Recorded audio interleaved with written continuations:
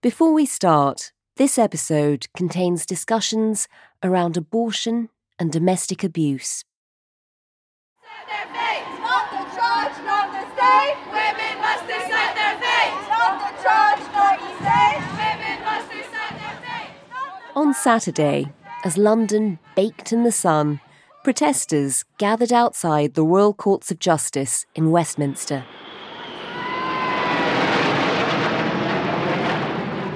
Directly above them, the famed red arrows flew past with plumes of red, white and blue trailing behind them to mark the King's official birthday and the trooping of the colour. Whose body? Our body. Whose body? Our body. Whose body? Our body. Whose body? But a royal celebration wouldn't drown out the crowd's chants.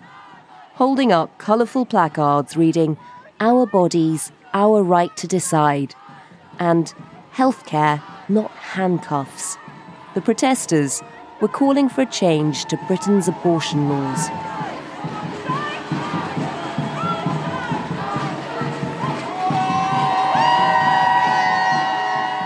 The protest was sparked by the case of a woman jailed in England for using abortion pills to end her pregnancy at home after it had passed the legal time limit.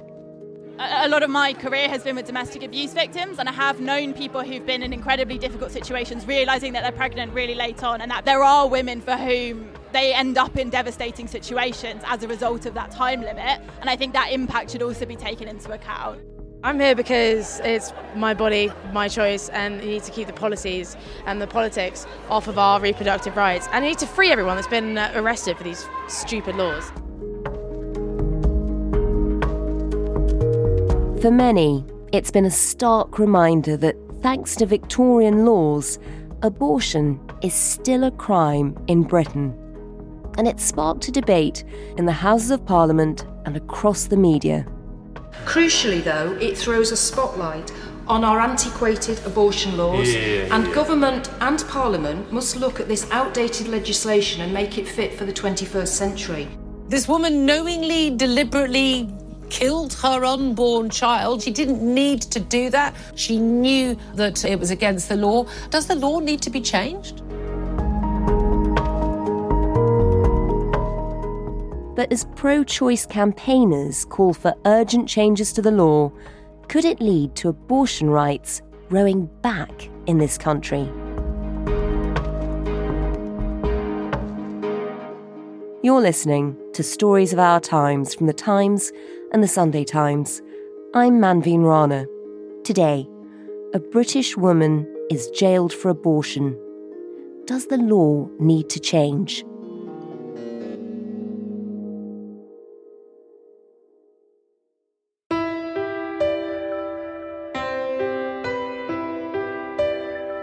My name's Hannah Alothman and I'm a news reporter with The Sunday Times, based up in Manchester.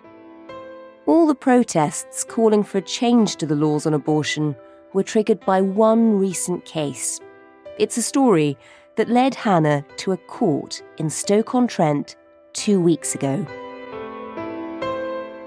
So I've been following this case for some time, basically since it was first at Magistrates Court last summer, and this involved a woman who's now 44 years old, and she was sentenced to 28 months in prison for inducing her own abortion during lockdown. The judge basically handed down the sentence in this case, which we think is the first of its kind in about a decade.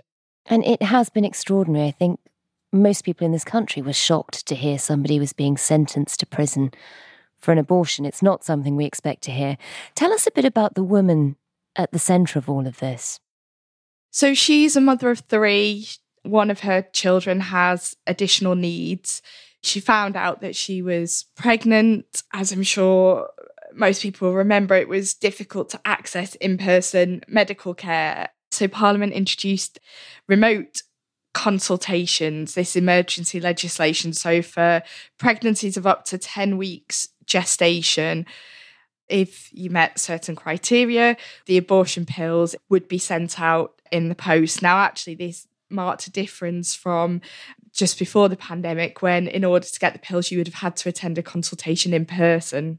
You'd have to go to an abortion clinic, effectively, and this is all done at home.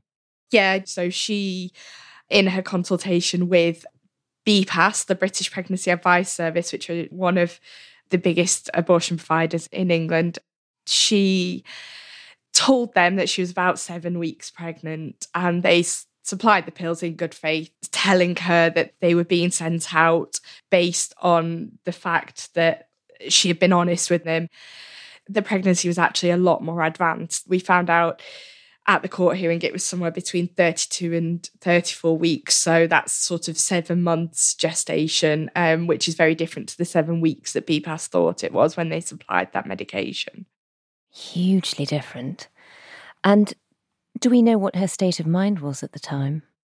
The judge, he used the phrase emotional turmoil, and he highlighted the fact that when she made this decision to take these pills, it was at the most intense period of lockdown.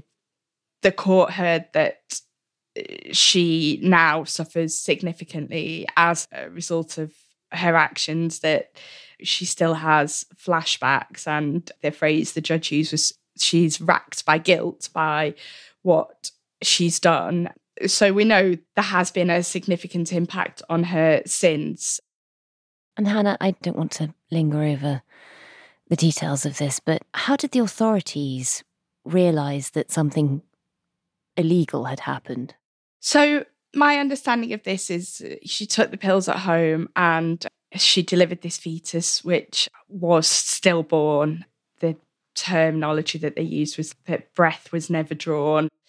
And basically she called 999 and was taken to hospital by paramedics. And my understanding is that it was medical staff who initially alerted the police. Police visited her in hospital and she told them what she had done. I mean, it sounds horrifying. As you said, she's been sentenced to 28 months in prison. What did the judge say to explain the sentence?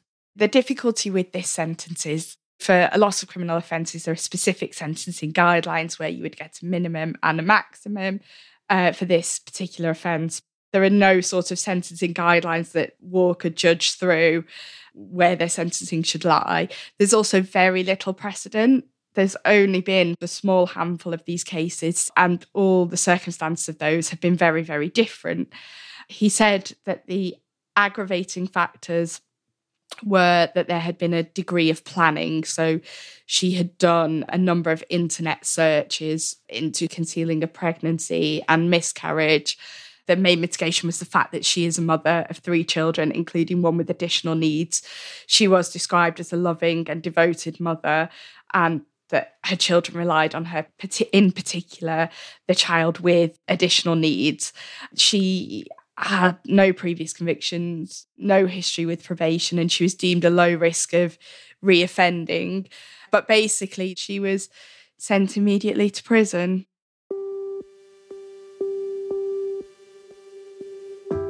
And Hannah, this case has shocked a lot of people in this country. So just take us through the legality, step by step. So what exactly is the law on accessing abortions? What was it to begin with in England and Wales? And how has it changed? Yeah, I think there's a misconception that abortion in England and Wales is available and legal on demand, and that's not at all the case. Terminations are permitted up to 23 weeks and 6 days of gestation, but only if 2 doctors agree that continuing the pregnancy would be harmful to the mother's physical or mental health or that of her existing children, or if there is a substantial risk that the fetus would be born seriously disabled.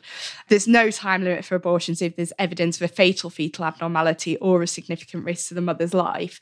But if those criteria are not met, basically the 1861 Offences Against the Person Act applies, and that carries a maximum sentence of life in prison. So basically, it is still a criminal act in this country unless you fall into those exemptions. So if you had an abortion at 10 weeks, even, it's technically still a crime, but it's allowed because of an exemption. Yes, exactly. It just gives women exemption from prosecution. It's a medical procedure that is governed by the criminal law rather than medical regulation. I think people would be shocked to realise that, because we sort of assume that abortions have become kind of accepted by society, within those boundaries certainly, but just tell us how it actually plays out at the moment. I mean, how common are abortions in the UK? According to the people working in the sector, 1 in 3 women will have an abortion in her lifetime. Wow, that's much higher than you'd think. It is much higher than you'd think, because I suppose it's something that people don't often talk about, or it's something that maybe people are ashamed of. And it's actually one of the most common medical procedures in England and Wales. Really? And is that number increasing?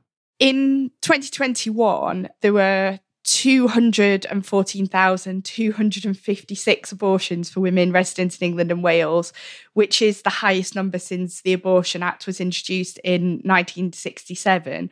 And you mentioned the pills by post, which is obviously what made a difference in this particular case. We know that's how the abortion was conducted. And just tell us, how has that changed the way people are able to access abortions in this country? So previously, if you'd needed to access abortion care, you would have had to attend in person. You now have the telemedicine as well, and that's only up to 10 weeks. That's not up to the 24 weeks. So if you have this remote consultation, they will then send the pills out to your home address and you can just take those at home. This originally was time limited, but Parliament, following the success of this and the way that it helped providers to provide services to women, for example, in remote communities, or perhaps who were unable to travel for various reasons, Parliament agreed to extend this legislation, and it has now been made permanent. And Hannah, I know you've been looking at cases where women have been investigated or charged over their abortions before in this country. How common are those cases? So it's really hard to get data on this, but from what we have been able to ascertain, and also just anecdotally from speaking to people in the sector, they say that these cases are increasing, that the number of requests that they get from police forces, for example, for women's medical records, are increasing. So from the figures that our data team managed to find, in 2018, there were 2 people reported to the police over these types of offences. By 2021, that had risen to 28. In Q1 of 2022, there had already been 30 reports. We think very few of these have gone to trial, but their concern is that more of these will go to trial. So they've said women have had their phones seized, their computer equipment taken off them for things like if they have previously visited an abortion clinic for a consultation, decided not to go through with the procedure, which apparently many people do. They go for that initial consultation and then change their mind. But if they've then later had a natural miscarriage or stillbirth, they've then found themselves under suspicion and under police investigation. So that's the kind of thing that people in the sector are telling me about. That's horrendous, because it could, I suppose, be completely accidental and obviously a very traumatic time.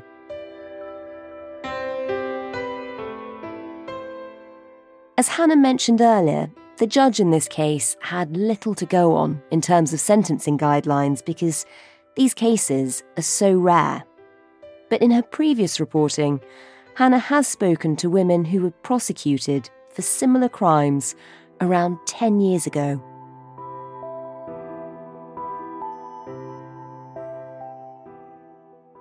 So I did speak to a woman who was jailed after having an abortion. She very, very bravely agreed to tell me her story on condition of anonymity. She was very vulnerable at the time and wasn't able to sort of freely access medical care that she needed. She said she'd never been in trouble before. She said she'd never even had a detention at school, but she was in this abusive relationship, and she said that she had irregular periods, and so she didn't realise that she was pregnant at first, and she had been to hospital for routine blood tests for an unrelated condition. Those blood tests didn't pick up that she was pregnant. Another couple of months went by and she realised that the reason that she'd missed a period was because she was likely to be pregnant. She took a test which confirmed that. And when she told her boyfriend, she said he grabbed hold of her, he pushed her against the wall, pulling her hair and banging her head off the wall, screaming in her face. Abortion pills are available to buy online illegally.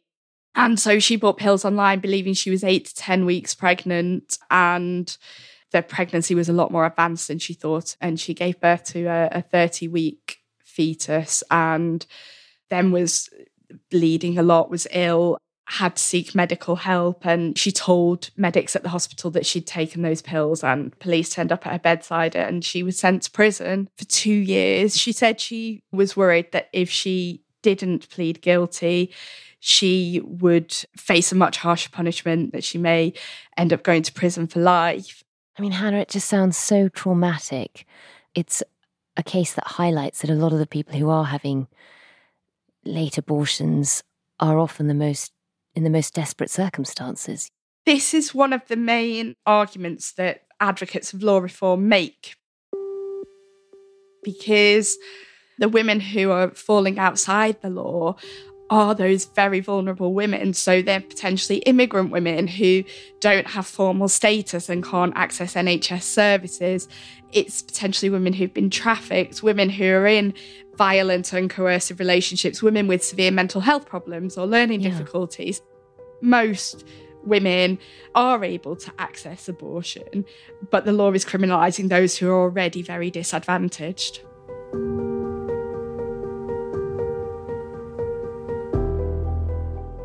Coming up, why attempts to change the law could lead to abortion rights becoming more restrictive. That's in just a moment.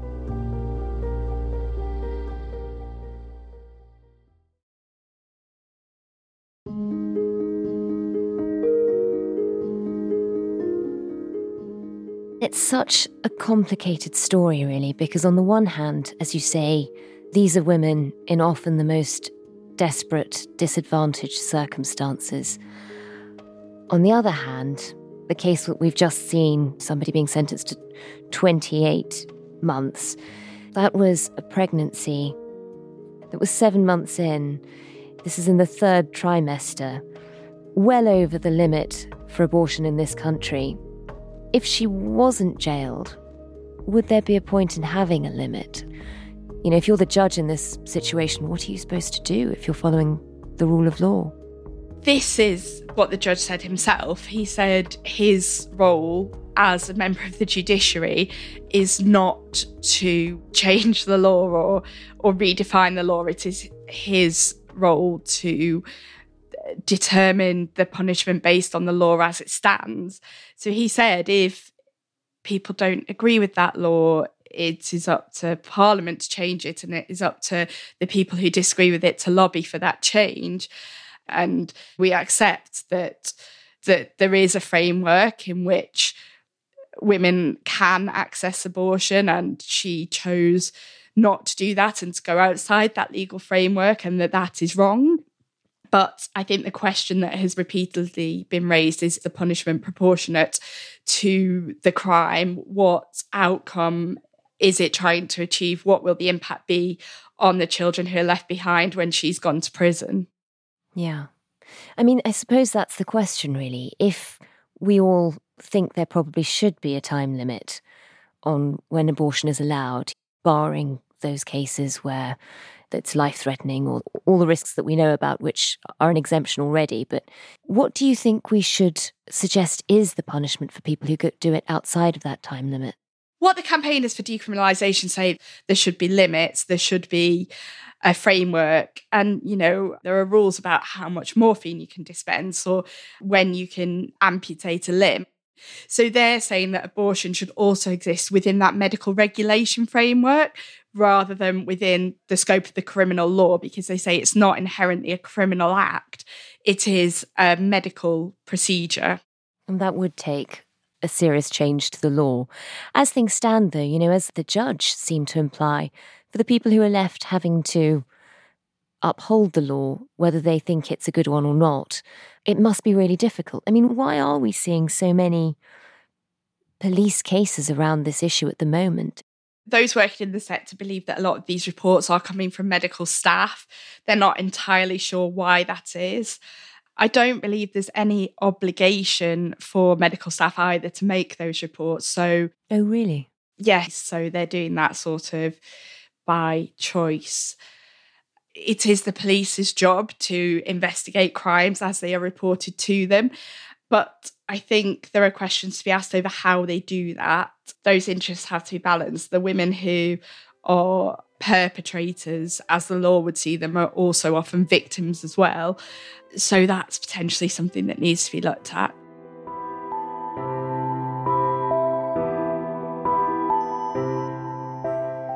And Hannah, it feels so odd for us to be talking about abortion as such a contentious issue in this country. It's something we're much more used to sort of hearing in America, where it's pretty much changed the political landscape and created a real culture war around the subject.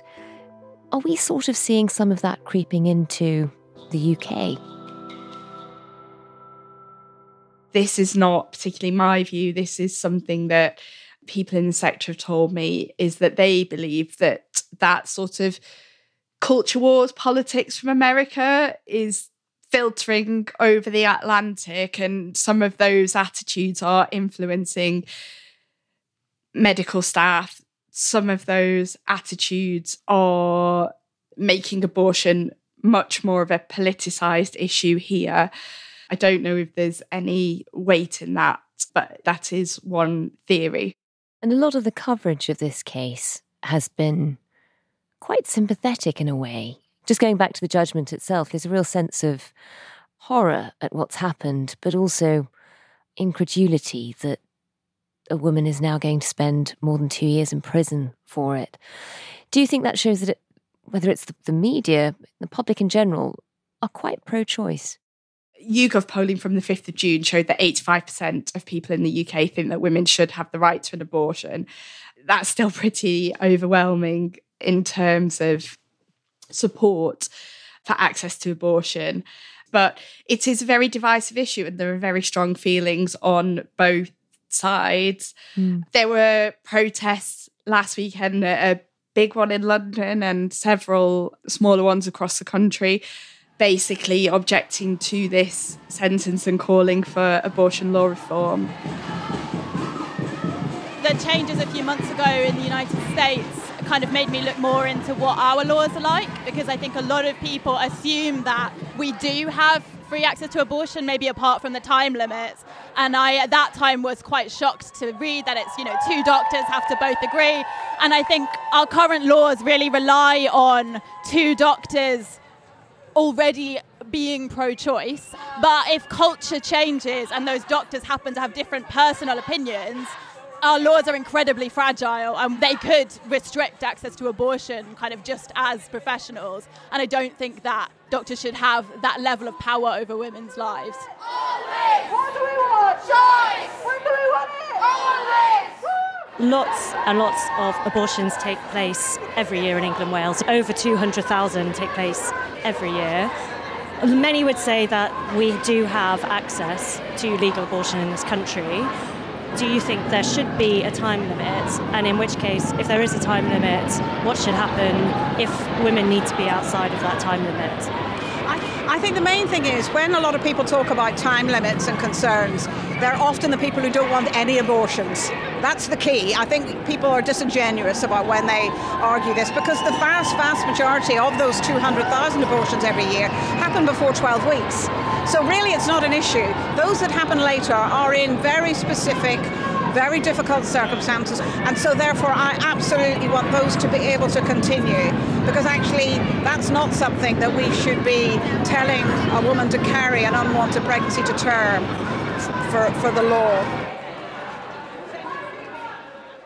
The Royal College of Obstetricians and Gynecologists and the Royal College of Midwives are among more than 30 signatories to a statement urging what they call essential reform to abortion law as soon as possible. Thank you, Mr. Speaker, and thank you for allowing this urgent question on this important matter of public policy. And as we know... And we saw in the wake of that sentencing urgent questions in both the House of Commons and the House of Lords, and renewed effort by cross-party MPs to change the law so that abortion is decriminalised. Has the government undertaken any review of the necessary regulations that would be required if the criminal law was removed from this area of healthcare law in England and Wales? And has the government engaged with the Royal Colleges and Professor Dame Leslie Regan, the Women's Health Ambassador, about establishing a new regulatory regime for abortion that does not involve putting women in prison? How likely is that to happen? The government seemed reluctant to bring forward any legislation. Access to abortion in England and Wales has been settled in law by Parliament, and we do not intend to change this. It takes nothing away from our commitment to ensuring access to safe, regulated abortion. In this specific case, cross-party MPs led by Labour MP Diana Johnson and former Conservative Minister Caroline Noakes have called for this woman to be pardoned. They have been, for some time, leading the calls for abortion law reform. But then if on the other side, there's also appetite to reopen the debate as well. Oh, to make it more strict yes. than it is already. The age of legislation is irrelevant. What it does is what is important, that is that Section 58 provides a vital protection, not just for the person, but also for the most vulnerable person of all, the unborn child. So will the Minister commit to protect the sanctity of life as other developed European nations where the average is 14 weeks, and instead uphold Section 58? And will the Minister now urgently review safeguards to the Pills by Post scheme to ensure that such a case doesn't ever happen again? People who would probably describe themselves as pro-life say that there have been advances in medical technology since 1967, that premature babies are being born earlier and being able to survive outside the womb. And they're saying that as a result of that, the time limit should be reduced to less than that 24 weeks. That's so interesting. So if it did come back, the legislation was debated in Parliament, it could go either way.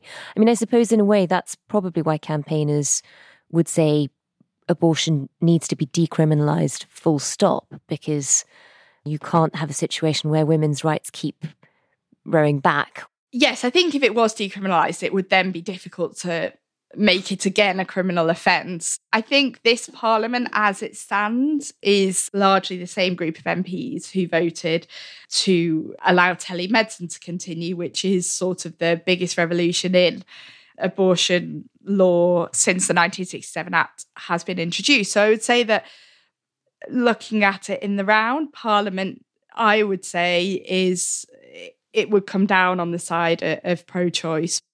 And Hannah, why do you think this case has grabbed so much attention?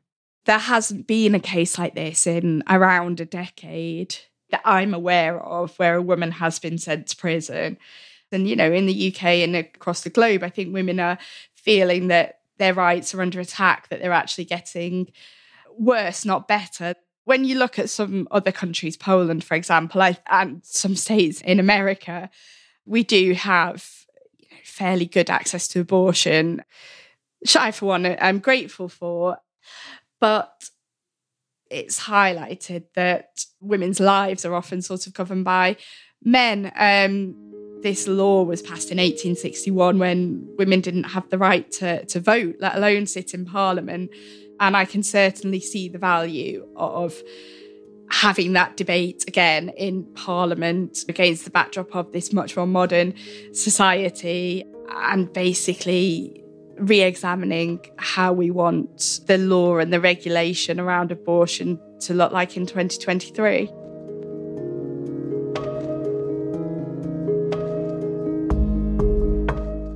You've been listening to Stories of Our Times, a podcast brought to you thanks to the subscribers of The Times and The Sunday Times, with me, Manveen Rana, and my guest, award-winning news reporter at The Sunday Times, Hannah Al-Othman. You can find all of Hannah's work on this issue at thetimes.co.uk with a subscription. You might also be interested in some of her other reporting, including her investigation into the murder of Agnes Wanjiru in Kenya, allegedly at the hands of British soldiers. It's an extraordinary piece and has won a number of awards. The producer today was Sam Chantarasak. The executive producer is Kate Ford, and sound design was by David Crackles.